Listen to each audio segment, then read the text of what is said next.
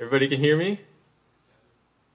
Great. All right, we're trying a slightly different setup today, so hopefully this will make it even easier for me to hear you, and we're going to be interacting a little bit more today, so be ready for that. Last week, we learned about the birth of Jacob and Esau and how God's prophecy, how the older would serve the younger, was already coming to pass with Esau selling his birthright.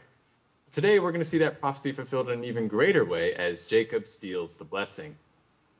Now, this is a very well-known section of Scripture, which means you need to do what? You'll have to pay even closer attention. You think you know it well? That means you have to pay even closer attention because, as they say, familiarity breeds contempt. It's because we think we know this story so well that we have to work harder to be careful and to pay attention as we study it. So, I'm counting on you to do that. Let's pray and ask for God's help as we continue. Great God, we thank you for your word. It is the light unto our feet, so I pray that you'd help us to understand it. Help us to see what you are communicating. Help us to see how we can apply it. So God, we can be transformed by this word. I want to be able to explain it. Help me to communicate its proper impact. In Jesus' name, amen. And before we get to our main passage today, I'd like us to briefly examine something that takes place between where we were last week and where we are going to be today. So please take your Bibles and open to Genesis chapter 26. Genesis 26, and we'll be on page 26 if you're using the Pew Bible. We're looking at verses 6 to 11. And as we read this, see if this situation sounds familiar. Genesis 26, verses 6 to 11. It says, so Isaac, I should preface this. There's a famine that's taken place in the land of Canaan where Isaac is. And Isaac has decided to sojourn with his family in the Philistine area of Gerar. And this is what verse 6 says. So Isaac lived in Gerar. When the men of the place asked about his wife, he said, she's my sister. For he was afraid to say, my wife, thinking the men of the place might kill me on account of Rebekah, for she is beautiful. It came about, when he had been there a long time, that Abimelech, king of the Philistines, looked out through a window, saw, and behold, Isaac was caressing his wife Rebekah. Then Abimelech called Isaac and said, behold, certainly she is your wife. How then did you say, she's my sister? And Isaac said to him, because I said I might die on account of her. Abimelech said, what is this you have done to us? One of the people might have easily lain with your wife, and you would have brought guilt upon us. So Abimelech charged all the people, saying, he who touches this man or his wife shall surely be put to death. Okay. So a little bit of deja vu, right?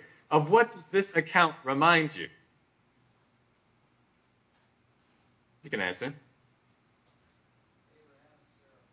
That's right, Abraham and Sarah. We saw this before. And how many times did this happen to Abraham and Sarah? Twice. Happened twice. Both times, like Isaac here, Abraham and Sarah lie, or they tell a half-truth. And what was the result for Abraham? What was the result of his lying in each of those two situations? You can answer again. What happened to Sarah? She was taken as wife by Pharaoh and then by another person named Abimelech. Now here, Rebekah is not taken as wife, but there's still the risk that someone might violate her. But what does God do in each situation? He preserves, he protects, he blesses the families. Now, is this because they lied? No. It is in spite of their lie. So here's the question. Did Abraham or Sarah, or did Isaac and Rebekah need to lie to protect themselves? They didn't. They didn't. And how could they have known that they did not need to lie to protect themselves? Exactly. God's promise. has given them a number of promises. One is that he would take care of them, he would protect them. So what did lying bring on them and others in their situation? Did it do anything good for them? It didn't do anything good. It just brought them needless risk and trouble. Now, this is important for us to think about, because aren't there situations that we face that are similar? We also have the promise of God, if we are in Christ. We have the promise of God of protection and provision, perfect provision from God. But we're tested with circumstances that might lead us to doubt God's promises for us, and we're tempted to just provide for ourselves using sinful means, even lying. Well, what is the result for us when we do this? Is it any different? When we use sin to provide for ourselves rather than trusting God, we just subject ourselves to needless risk and trouble.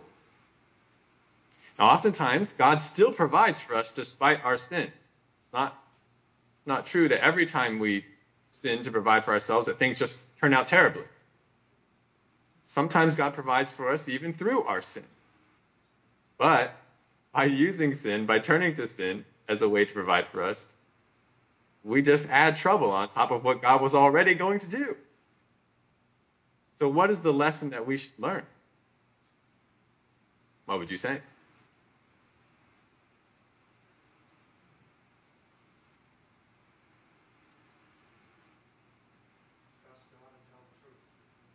Yeah, trust God, tell the truth, and for other situations that don't involve lying, you are not to turn to sin.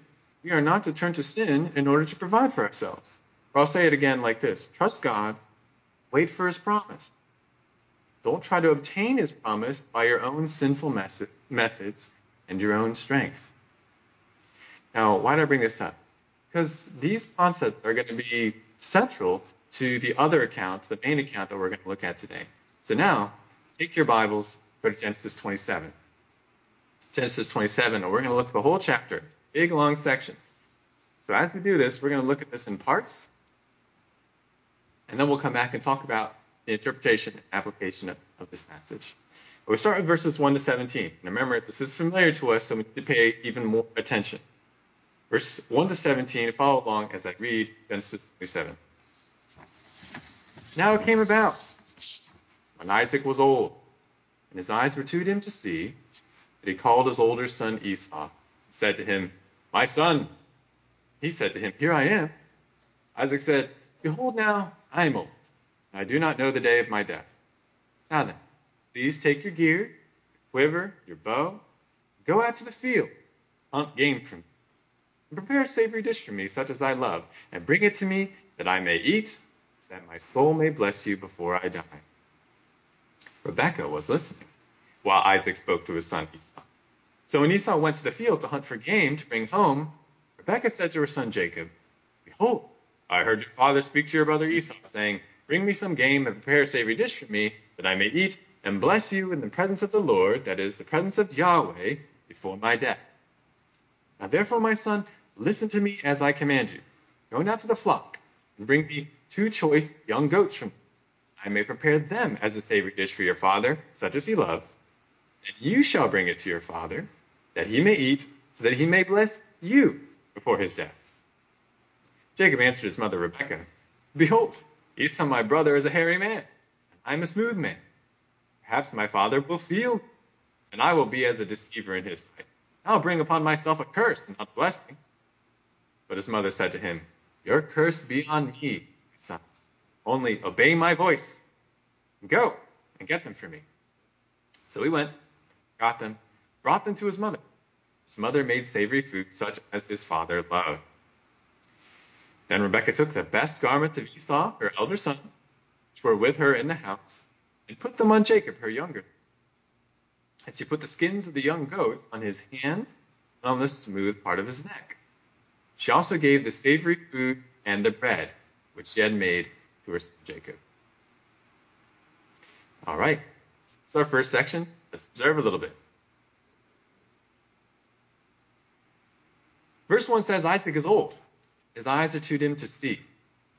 But have you ever considered how much time has actually gone by between the sale of the birthright and this episode? Now, consider, how old was Isaac when the twins were born? You remember? 60 years old, that's right. Then the boys grew up. So maybe 15, 30 years later, Esau sells his birthright to Jacob. Now, Genesis 26, 34, and 35, the last two verses before the chapter we're reading now, they mention that Esau gets married at 40, and he gets married to two Hittite women. So how old would Isaac be when Esau is first married? They were born at 60. Esau gets married at 40, so Isaac must be 100. Very good. Now, is 100, does that make Isaac an old man and close to death? Oh, here's something else interesting. In Genesis 35:28, go forward a number of chapters, it records the death of Isaac, and he dies at 180 years old. That's an impressive lifespan. But how old is he here? Now, I can't go through all the math. If you have the MacArthur Study Bible, it actually mentions the different verse references. But we combine the information we get about Jacob's lifespan and the birth of the twins, along with some information we get about Jacob's different points in his life and different points in Joseph's life, and we can actually calculate how old Isaac is in this episode. You know how old he is? 137. If Isaac's 137, how old are Jacob and Esau in this account?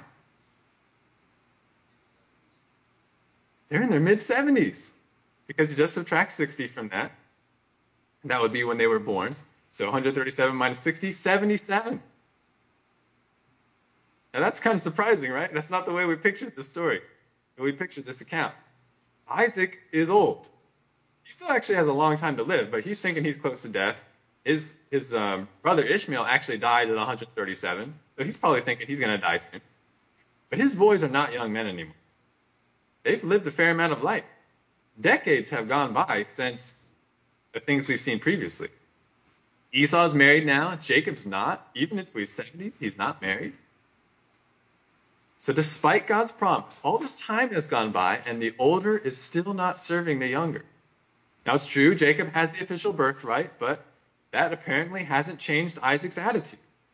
Isaac still intends to give the blessing, the Abrahamic blessing, to Esau, which is even more strange because Esau has gotten married to women who are from the peoples of the land, which Abraham had forbid Isaac from doing. But Esau's done that. All this time has gone by. Isaac's attitude hasn't changed. So what now? Should Jacob and Rebekah make a move? So they just keep on waiting. Now, verse 2, as I mentioned, it mentions that Isaac thinks the day of his death might come at any time. So he wants to settle this issue of the blessing right now, just in case. So he tells Esau to go hunt, prepare a meal of delicious game, some hunted animal meat. Bring it to Isaac so Isaac can give the blessing to Esau. There's that love of food again. Isaac really has a weakness for game. And it's caused him to favor Esau throughout Esau's life, Isaac favoring Esau. And now it will be the final act before Esau secures the blessing. But verse 5 says that Rebekah just happened to be listening when this conversation between Isaac and Esau was going on. So she hatches a plot to have Jacob blessed instead. Jacob will take advantage of his father's blindness, pretend to be Esau, and bring other meat to Isaac. This Isaac will eat, and the blessing will come to Jacob and not Esau. That's the plan. But in verses 11 to 12, Jacob's a pretty clever guy. He realizes there's a potential problem. Jacob and Esau are so different that if Isaac touches Jacob, Isaac will realize what's up. He'll curse Jacob instead.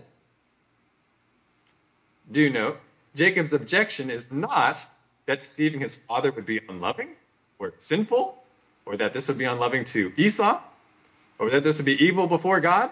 None of those things. Jacob is just concerned about the consequences of getting caught. Or at least that's what he expresses to his mother. But Rebekah's got the issue covered. He says, don't worry about that. Just put on the best clothes that Esau has. I just happen to have those. Put on these rough and hairy goat skins. Put this on your neck and hands, and we'll be able to deceive Isaac. So here we go again. Food is going to be at the center of Jacob supplanting Esau a second time, if it works. But will it work? Now, many of you know the ending of this story, but you might not appreciate the drama of what plays out. Pretend you don't know the ending for a second. Because remember, Jacob didn't know the ending. He didn't know if this plan was going to work. And Rebekah, after all, are taking quite the risk. So as we read this next section, note how many times Jacob's identity is tested by Isaac. So verses 18 to 27. Genesis 27, 18 to 27. Then he came to his father and said, "My father." And he said, "Here I am. Who are you, my son?" Jacob said to his father, "I am Esau, your firstborn. I have done as you told me. Get up, please. Sit and eat of my game, that you may bless me." Isaac said to his son, How is it that you have it so quickly, my son?" And he said, "Because Yahweh your God caused it to happen to me." Then Isaac said to Jacob, "Please come close, that I may feel you, my son, whether you are really my son Esau or not." So Jacob came close to Isaac his father, and he felt him, and said, "The voice is the voice of Jacob, but the hands are the hands of Esau." He did not recognize him, because his hands were hairy like his brother Esau's hands. So he blessed him. And he said, "Are you really my son Esau?" And he said, "I am." So he said, "Bring it to me. I will eat of my son's game, that I may bless you." They brought it to him, and he ate. He also brought him wine, and he drank. Then his father Isaac said to him, "Please come close and kiss me, my son." So he came close and kissed him. And when he smelled the smell of his garments, he blessed him and said, "See, the smell of my son is like the smell of a field which Yahweh has blessed." All right, we'll stop there for a moment. How many times, if you notice, how many times is Jacob's identity tested?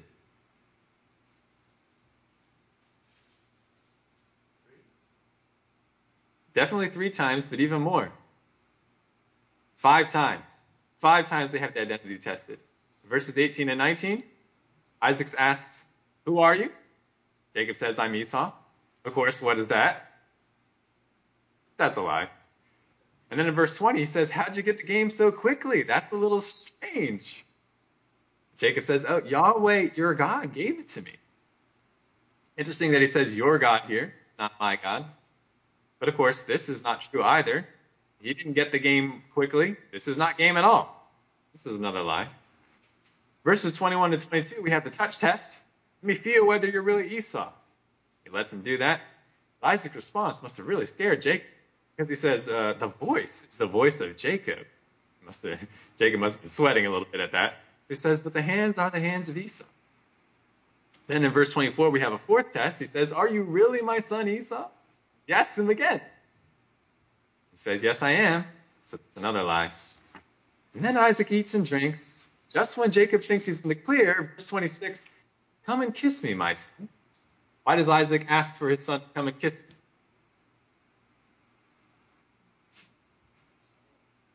So he can smell him. This is not just, kiss me, I want to see your affection. This is another test. He wants to smell his son, and it's fooled here too, because Esau's garments are on Jacob, and they smell like the open field. So I'm sure it was very tense for Jacob, but the deception works. Team Rebekah and Jacob, they pulled one over on the old man. The blessing is going to be given to Jacob. And let's hear what the blessing is. Now look at verses 28 and 29.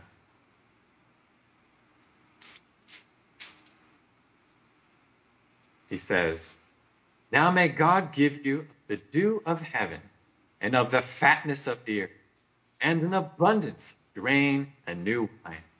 May peoples serve you and nations bow down to you. Be master of your brothers, and may your mother's sons bow down to you. Cursed be those who curse you, and blessed be those who bless you." And note the different elements of this blessing. In verse 28, he says, may God prosper you and give you the best of all the land. The best land and the best that the land can produce. That's what's meant by those phrases, the dew of heaven, the fatness of the earth. And then in verse 29 has two different blessings. First part, he says, may others serve you. May even your brother and your other relatives, whole nations, may they serve you.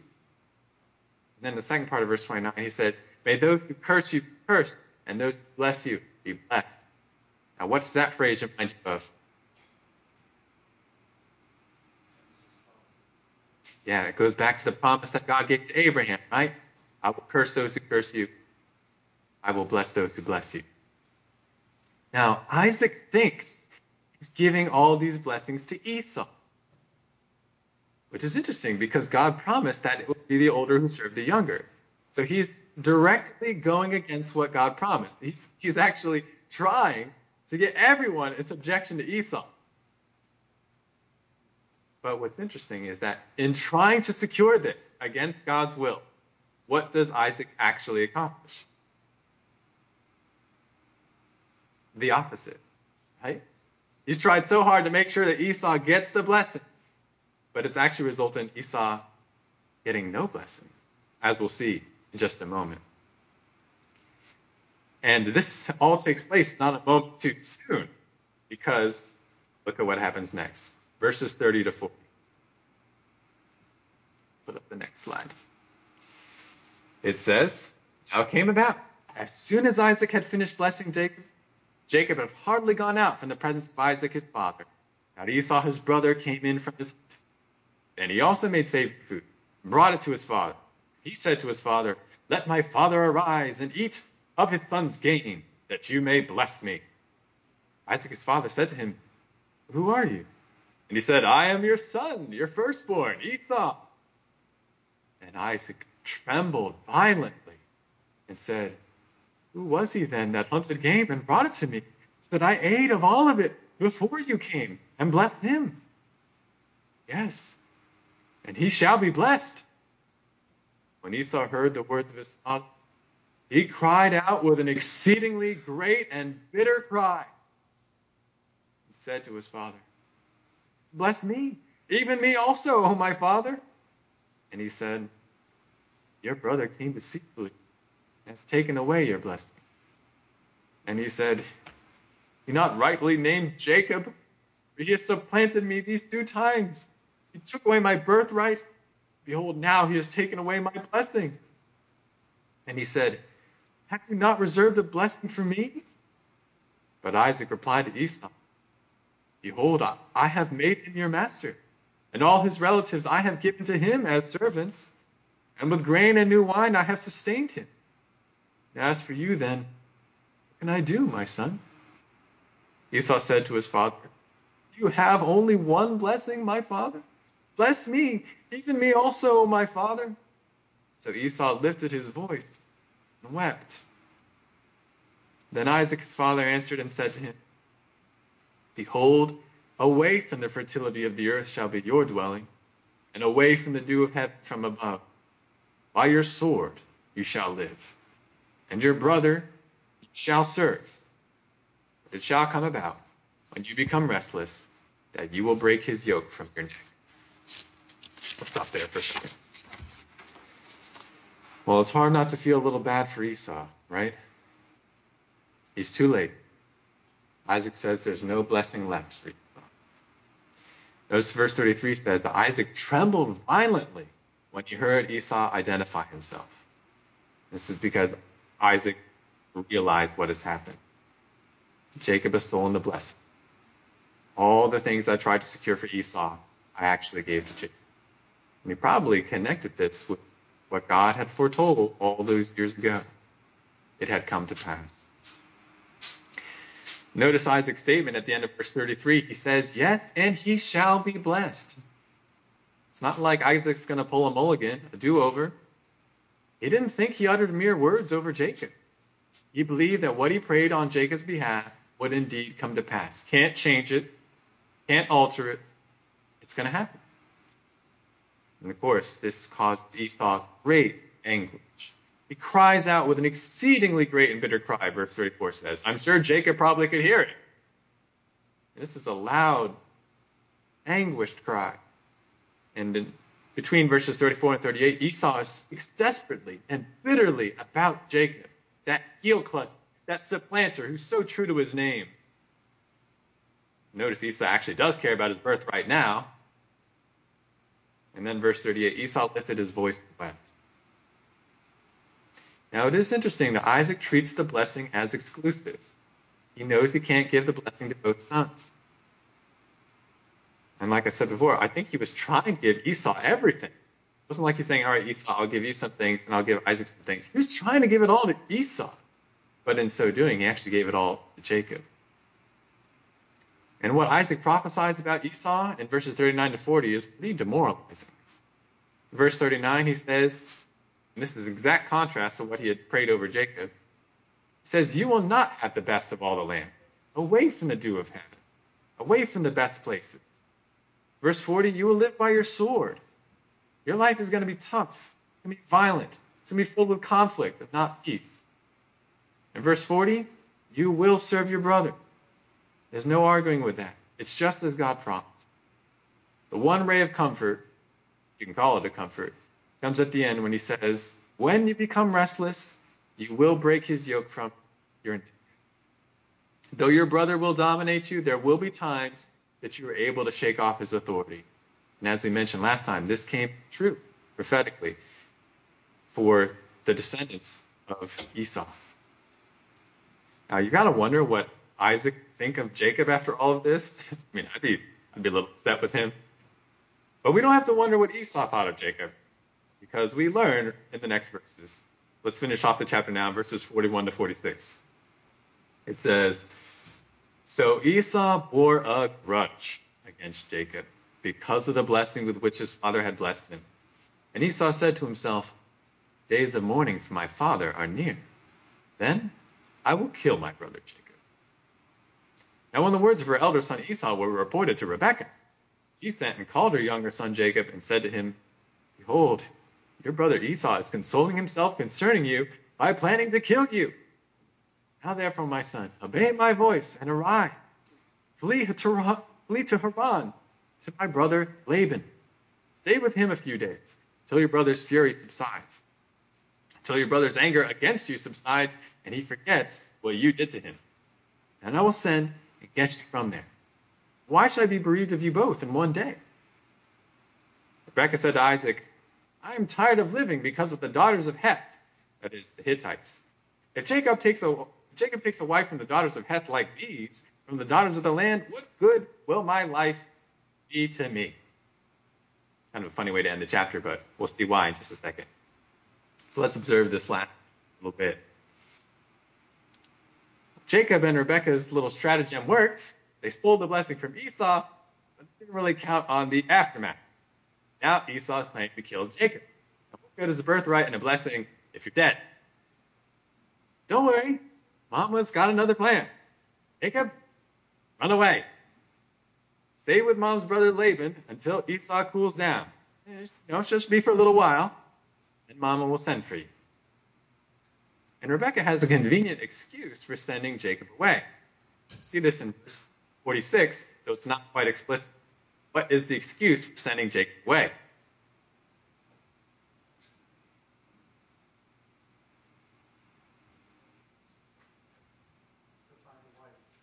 That's right, it's to find a wife. These daughters of Heth, that is Esau's wives, they're so annoying to me. Actually, they were quite a grief to to Isaac and Rebekah. This is noted previously, a section we didn't look at. It says, I can't stand these Hittite wives. We need to get Jacob a wife who's not from the Hittites, which means we got to send them away. Right? So that's the convenient excuse. But now, consider all this aftermath. Has this deception turned out pleasantly for anyone? No. Isaac probably feels betrayed. He feels bad for his son Esau. Esau has murderous hatred for Jacob. Jacob has to run away, and Rebekah has to be deprived of her favorite son. In fact, it's interesting. Rebekah won't really be mentioned in the narrative after this. Jacob's going to be away a long time. Likely that she dies before he comes back. And this is the last time she'll ever see him. So, is this deception really a good idea after all, considering all these consequences? Now that's a lot of text. That's a lot of observation.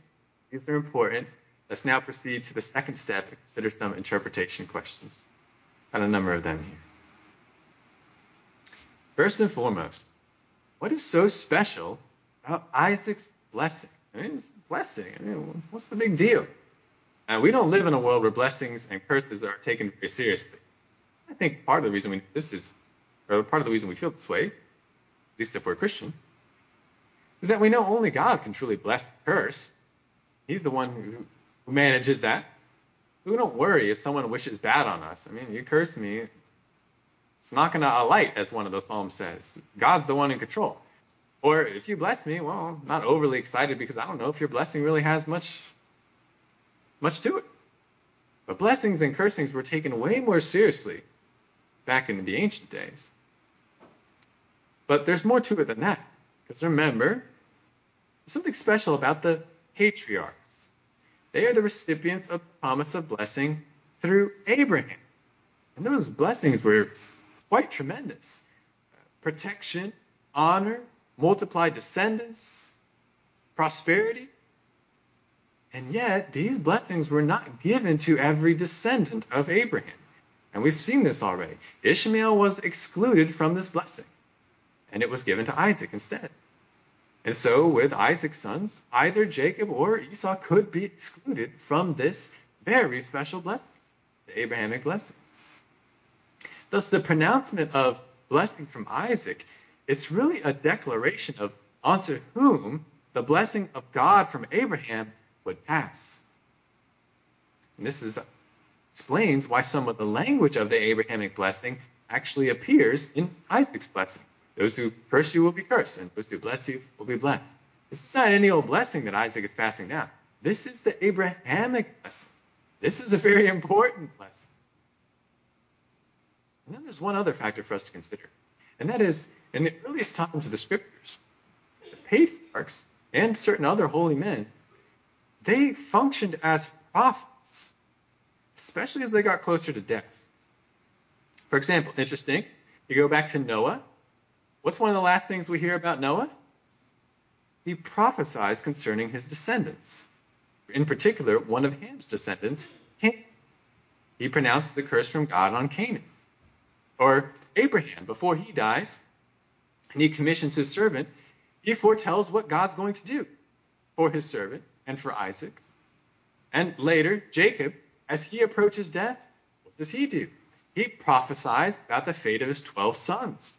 There's actually a little bit of a messianic prophecy in there as well.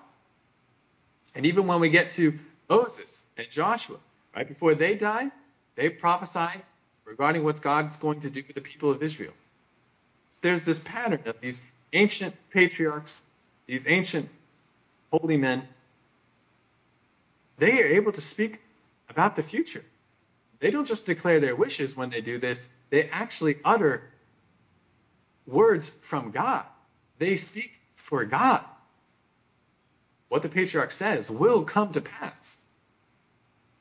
So then, this blessing from Isaac, this pronouncement from Isaac, blessing of the future, all that kind of thing, this is a super big deal. Yes, the birthright, the official birthright thing, that's great, but this is what really matters. The passing of the blessing from Isaac to his descendants. So you can understand that Rebekah and Jacob, they feel some impetus to get in on this blessing, to switch Isaac's intention. But we have to ask the question, was what they did wrong? Did they sin in trying to obtain the blessing in this way? And what's the answer? Of course they did. Of course they did. It doesn't matter if they were trying to fulfill God's will. It doesn't matter if they had the prophecy from God to back them up. The ends do not justify the means. What they did here was evil. They lied, and lying is the opposite of who God is. And they acted extremely unloving toward Isaac. I mean, would anyone want this to happen to them? To be deceived by their own son like this? They acted unloving toward Esau. They stole the blessing from him. This was evil. This was sin. And unsurprisingly, it brought a whole bunch of consequences. That's what sin does. Now, one could say that Rebekah and Jacob simply did what was necessary to accomplish God's will. There was no way for them to get this blessing on Jacob unless they did this deception. But is that really true? What could they have done instead? Yes. Is that Dwayne in the back? Or who is that? Who's raising a hand? Yeah, hey, Dwayne.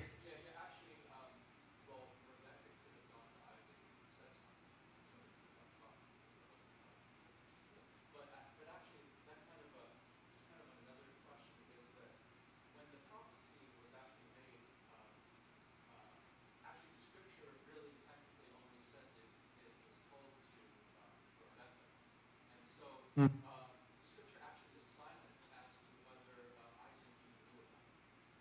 Hmm.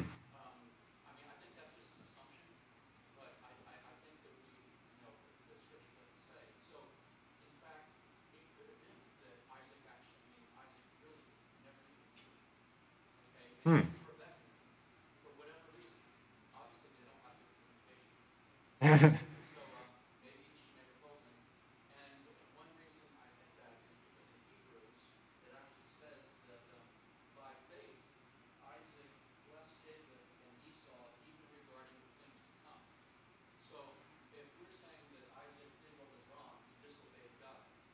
Hmm.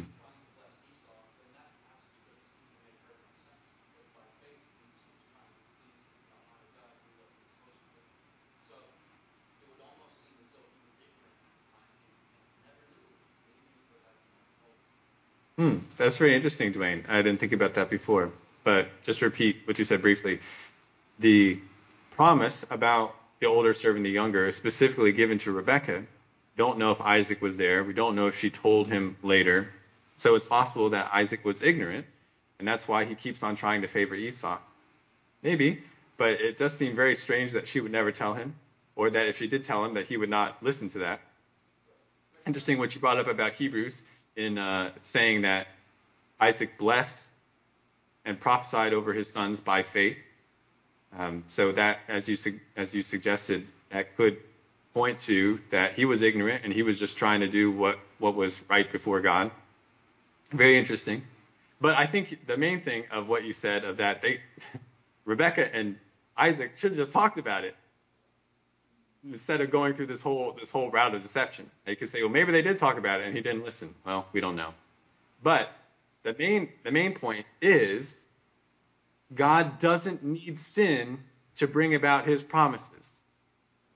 Okay, maybe they did talk and Isaac was intent on blessing Esau. God could have still brought about the blessing on Jacob in another way. I mean, if he's able to provide for a son to Abraham when the mother is past childbearing, if he's able to do that without resorting to Hagar, and he's able to bring the blessing on Jacob without Rebekah and Jacob resorting to sin. Now, Dwayne, you want to say something else?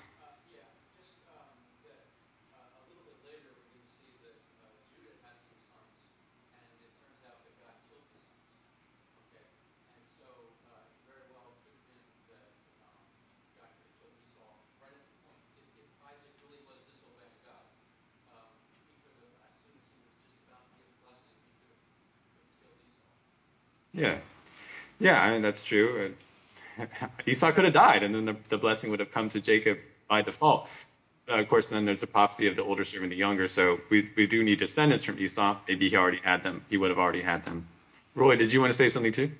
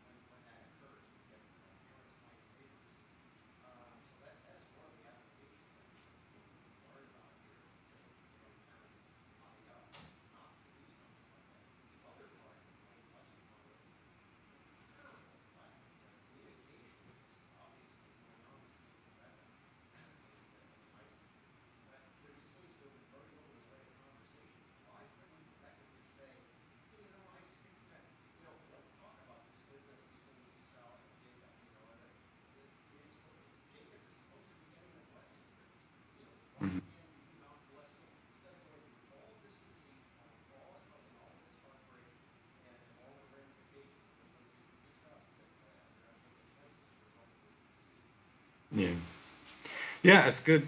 Are we going to say something else?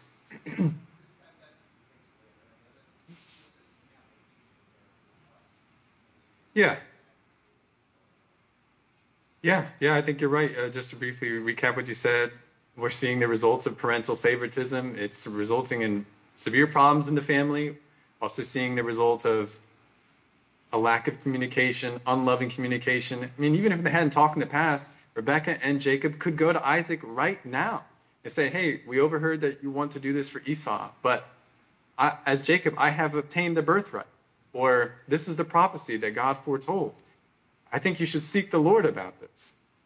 But again, whether Isaac would yield to that or already knew about that, we don't know. The only thing is, God is able to provide without sin. And because they used a sinful way, they brought a lot of trouble on themselves. They brought a lot of strife into the family and a lot of painful consequences. And this is, I think, one of the main points that we need to see today. This is always the way with sin. When you try to obtain God's promise by utilizing sin, you only make trouble for yourself. You only bring pain on yourself and pain for others. I think you talk about communication. I mean, this is still true in families today, right? You have a family member who you want to do a certain thing, but you don't want to confront them about it, so you just try and manipulate them. Or you, rather than talking through the issue, you just kind of browbeat them or something like that. You say, oh, this will be the way to get them to follow God or to get them to do what's right. That's not the way to do it. Don't use sin to try and get your family member in line. You have to do maybe the harder thing, is to just talk. But whatever you do, God has promised that he'll provide. God has promised that he's the one in control. He doesn't need your sin. As in this case, God is perfectly able to accomplish his perfect will without your sin. Now, here's the kind of interesting part, though. Another interesting part.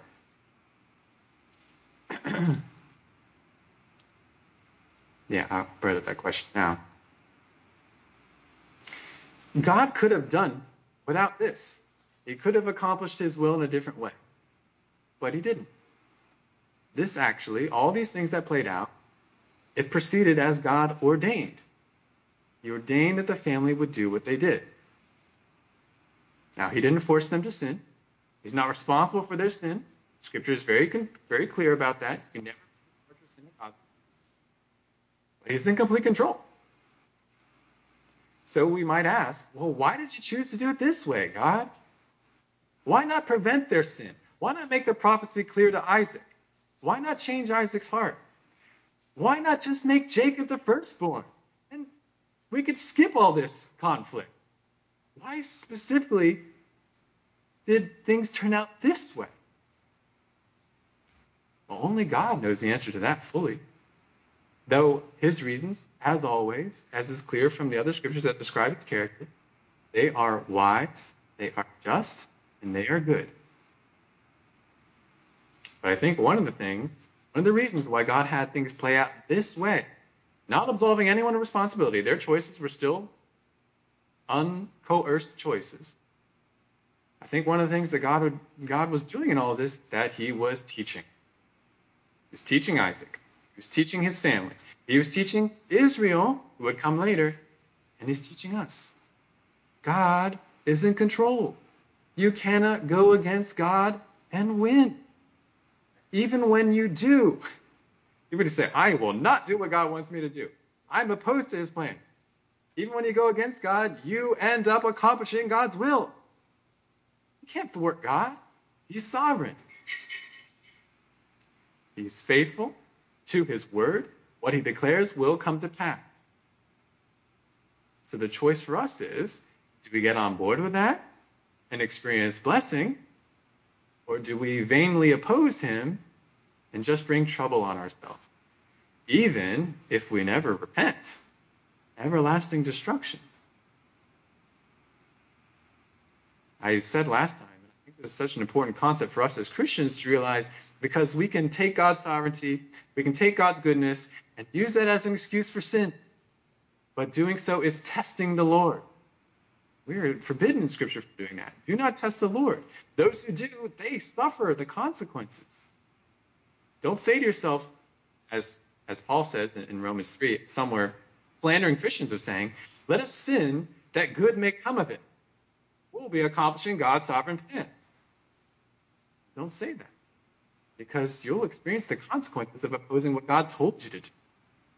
And the good he may accomplish in your rebellion is actually, it might be, he'll use you as an example to others, not to test the Lord. He'll let you suffer the consequences, even the eternal consequences, because it's going to be an example to others. Don't test the Lord. Don't use his sovereignty. Don't use his goodness as an excuse to sin. And which would you rather be? Would you rather be an example of obedience, blessing, or an example of disobedience and curse on the curse of God? But bringing in God's sovereignty, we're forced to ask the question that we did last time. How is this fair? How is what happened in this passage fair?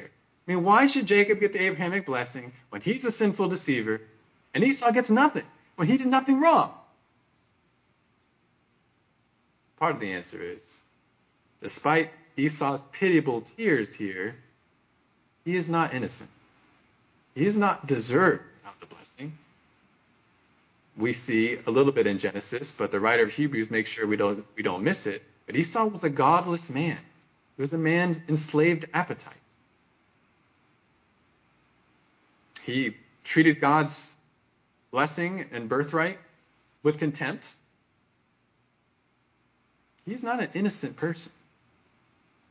And despite his many tears, Hebrews says he never found a place for repentance. Even the wrong things that he did, he never turned from it. So he's not deserving of the blessing, but is Jacob much better? As we said last time, he's not. Jacob is a recipient of God's undeserved favor, God's grace.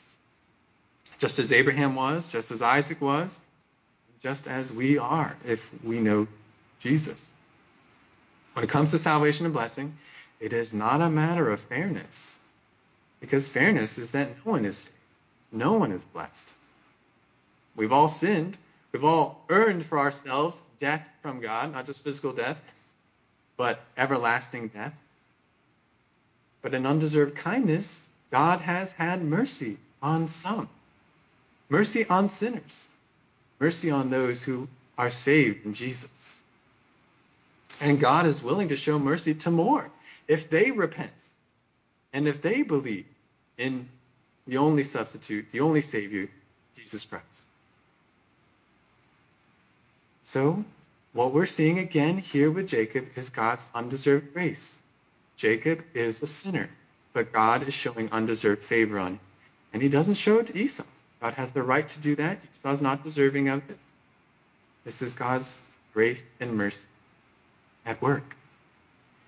And God's not done with Jacob. God will work on him just as he works on each one of us. Just as he works on everyone he chooses.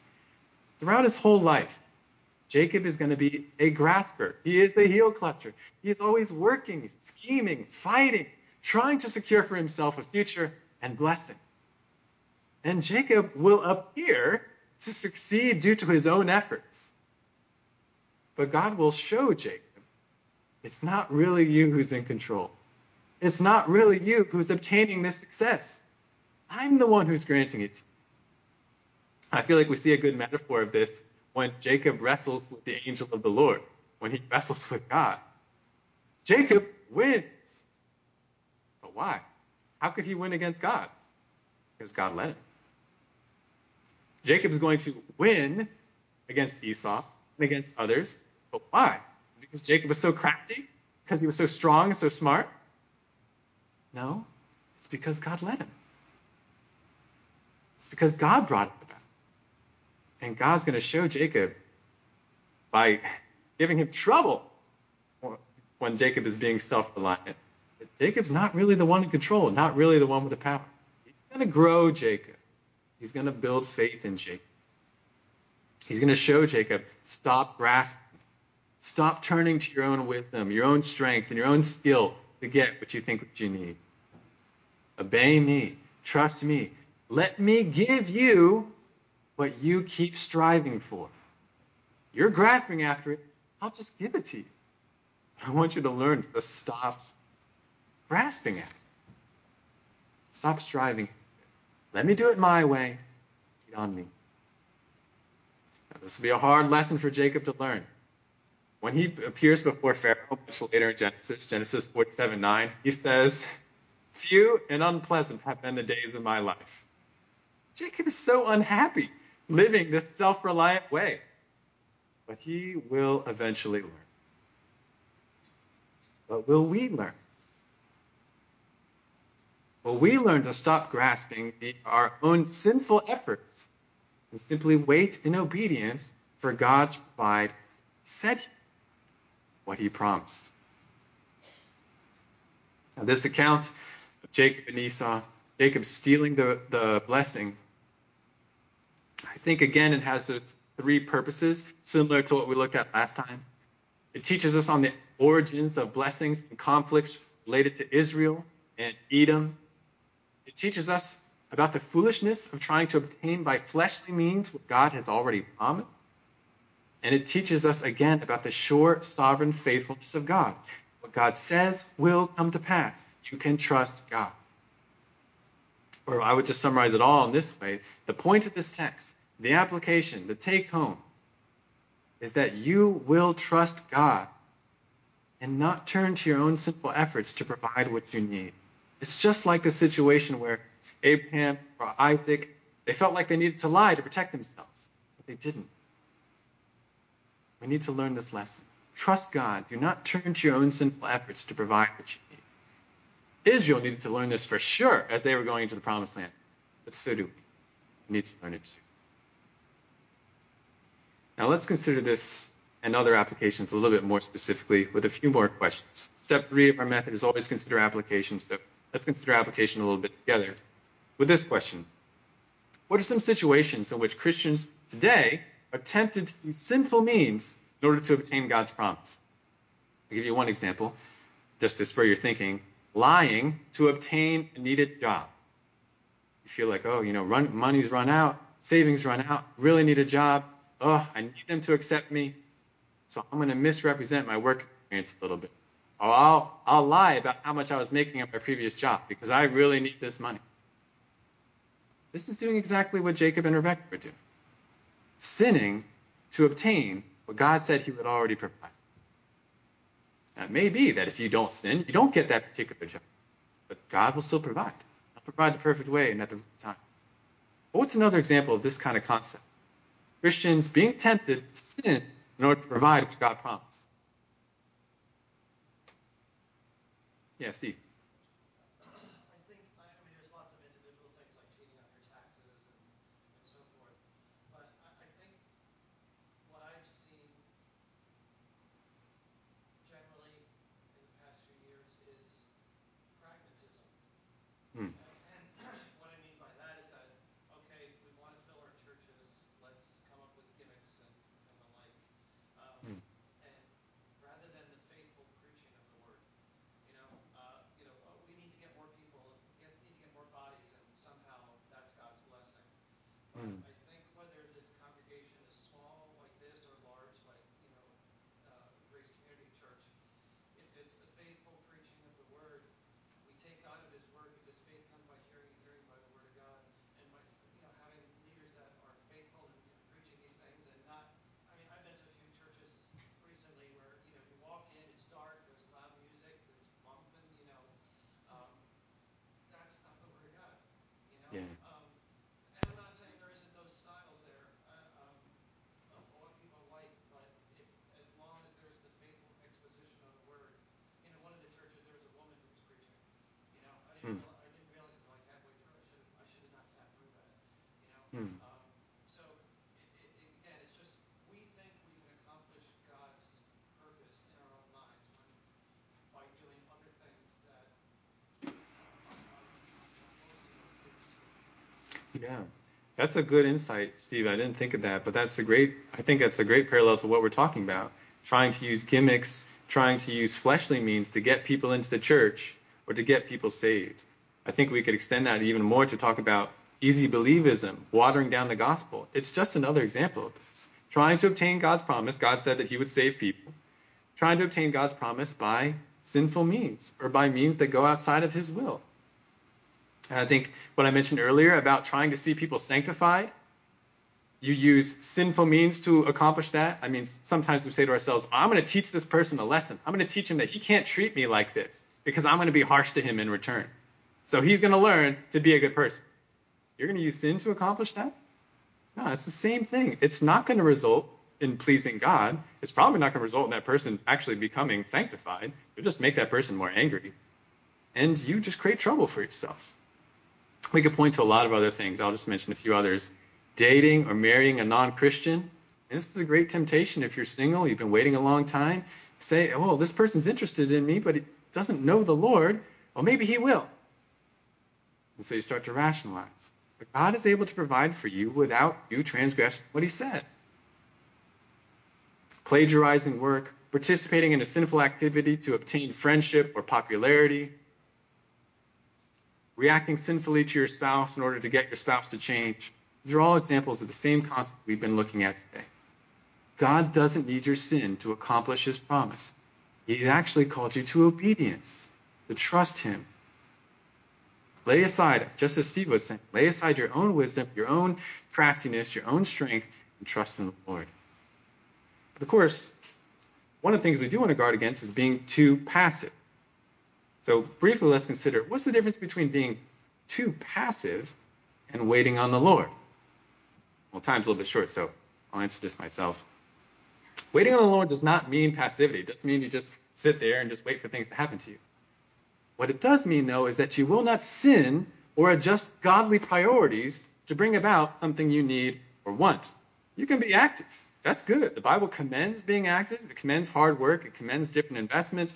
It even commends the pursuit of godly desires. But if your pursuit becomes idolatrous, that is, when you will sin to get it, or if you will sin if you don't get it, then you're no longer trusting in God. You're no longer waiting on him.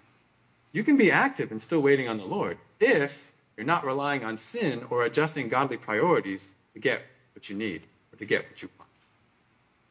And along these lines, beware of simply trusting in how circumstances are lining up or not lining up to tell you God's will. I mean, things sure lined up for Rebekah and Jacob, didn't they? I mean, I've got Esau's clothes. We overheard this conversation. I know how to make the food. But was that indicative of God's will? No, God had already, in his character and in different ways, had revealed what is the right way to act. And they were not going according to that. They were going according to the convenience of the opportunity before them. And we are not to do that. Sometimes things will line up, but they're not God's will. They actually go against his word. Circumstances are not a reliable indicator of God's will, but God's word is. So, asking you a little bit more personally now, this is just for you to consider yourself. Where in your life are you tempted to sinfully grasp for what God has already promised you, if you will just wait to receive it in faith and obedience? We need to learn something from this account today. This is so that we would be changed, so we would be transformed. So we would not grasp like Jacob did, but receive what God has already promised that he would give. Now, if you have questions about today's lesson or about something you heard, please feel free to email me. We're out of time for today, but we will resume again next week. Jacob's got the blessing, but now he's on the run. And next week, we're going to see what I was talking about a little bit earlier, where God is going to provide for Jacob, but he's going to provide in a way that Jacob is reminded, you're not really the one in control, Jacob. You need to learn to rely on me, because there's a trickster who's just as tricky as Jacob, and that's Rebekah's brother, Laban. We'll talk about that more next time. Let's close in prayer. Lord God, I thank you for your word. I thank you for just the extra insights of your people. Lord, I pray that they would continue to think about this. Lord, that your spirit would work in their hearts so that they would progress in sanctification, progress in faith. Lord, that they would, and that I would, not turn to sin to bring about what you've promised. Lord, that we will wait on you, even if it's a long time. Not being too passive, but never turning to sin to bring about your will. Being active in obedience, being active in trust. I pray that you would accomplish that in your people and bless them the rest of this day as they fellowship and as they worship and as they learn at Calvary. In Jesus' name, amen. Great. That worked out well. Sound system worked out well. I'll see you guys next week.